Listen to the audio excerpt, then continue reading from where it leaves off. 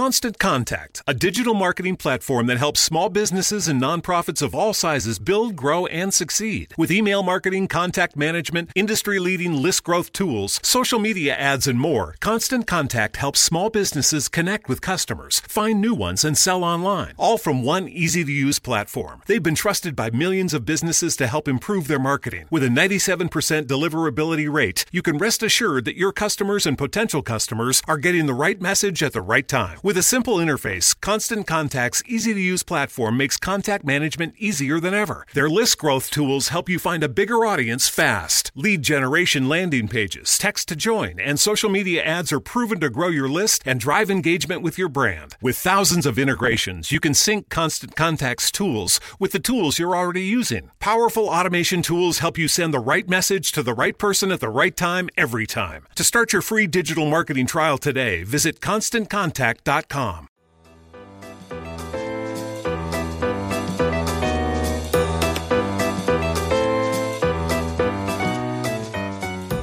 Board games. They can bring families and friends close or create startling rivalries to ensue each game night. Some games are more luck than strategy, relying on a roll of the dice to determine the winners and the losers. Well, on this day, we celebrate a game for the word aficionados and strategists extraordinaires. It's April 13th, and today is National Scrabble Day.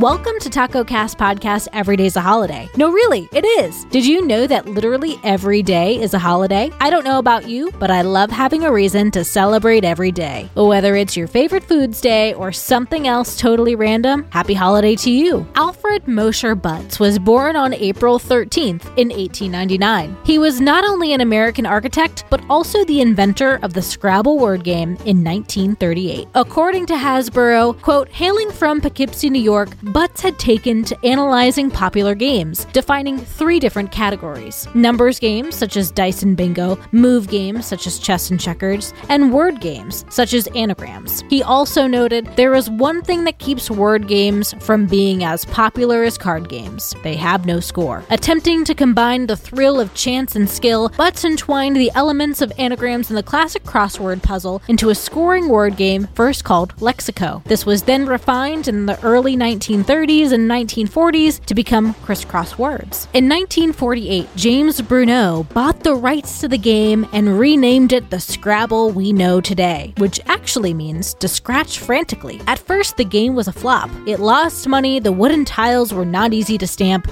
but in the early 50s, the game changed, so they say. The president of Macy's played the game while on vacation and ordered thousands for his store. From then on, the game took off, earning a television show, and was later purchased by Hasbro in the 1980s. Today, about every hour, 30,000 games of Scrabble are started all over the world. It's in over 120 countries and is played in 29 languages. So on this day, start a virtual Scrabble game with friends or play in person. Host a Scrabble tournament and get your triple word score on. Happy holiday, everyone, and I'll see you tomorrow.